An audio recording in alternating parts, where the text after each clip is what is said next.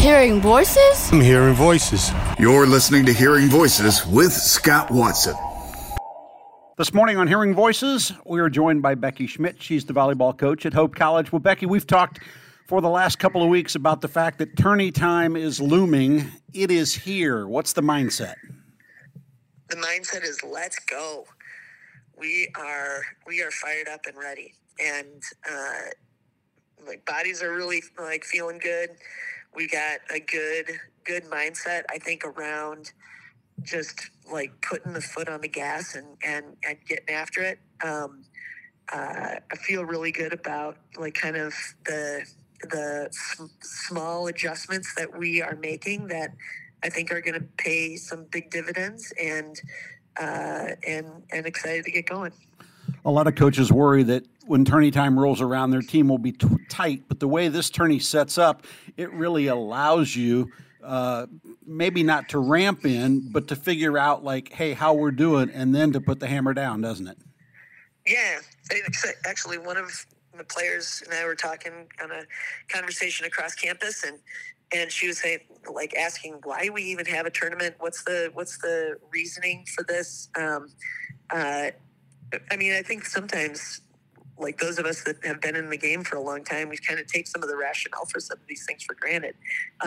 So it was fun to kind of explain, hey, here is your chance to figure out how you're going to respond in these kind of pressure escalating situations, and how you're going to learn from it, and how you're going to grow, and how to make sure that at the end of the season, you're really focused on trying to play your best volleyball. Becky Schmidt is the volleyball coach at Hope College. She joins me this morning on Hearing Voices with Scott Watson. What's it mean to be able to play at home? We are really thankful for the community of supporters that we have in Holland and at Hope, and so it means a lot. We have not played at home very often this season. We had a tournament get canceled kind of on us when a team dropped out, and so we haven't been able to play in front of our home fans as often as we have liked, and so having that chance, in the MIAA tournament is going to be really exciting. I think there's still a good chance that we will be able to host the NCAAs, but the NCAA does some weird, wacky things sometimes. When you look at your rotation, does it get noticeably smaller or tighter in the MIAA tournament, or is that something that really is a game-by-game decision that you'll make? Well, I think that every year is a little bit different, and I think this year we the lineups that we've been using the last kind of 2 weeks have been shown to be effective, and so some of the changes and the adjustments that we make put us in a little bit of a better situation in some nights, and then we make another little adjustment and we find something else, and so I think that the lineup situation that we are going to be using this weekend and moving forward is going to be very similar to what we've been doing the last couple of weeks. I wasn't going to say anything about the national tournament, but you mentioned it, so I will as well. As you head into both the MIAA tournament and then the NCAA tournament, I've never interviewed a coach at this stage that didn't have a healthy amount of panic about something. What's your biggest concern heading into this week? I think that the concern that I've got going into this week is, it's the same concern that we would have had, at the beginning of the season, and that is the misplaced role that expectations can sometimes take in our mindset.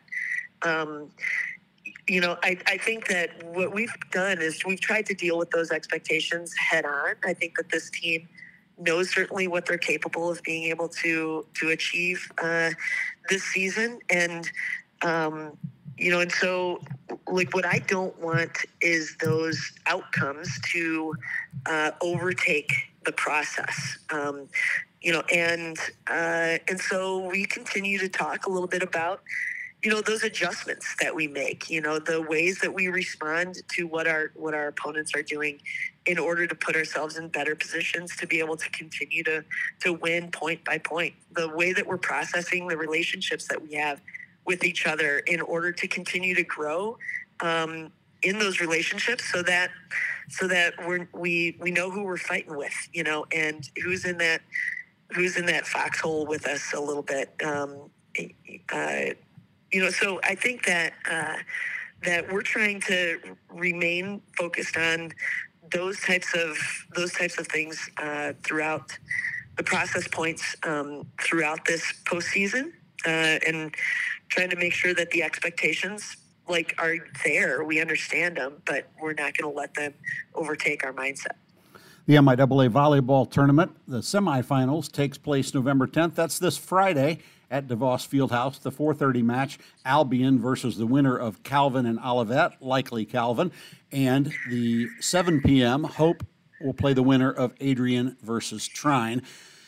Becky, final question. When you're 20 points into that first match, whether it's Adrian or Trine, what will you look for that will tell you how your team's playing? That is a great question, Scott. I'm going to look for the expressions that are on my players' faces during the point and after each point.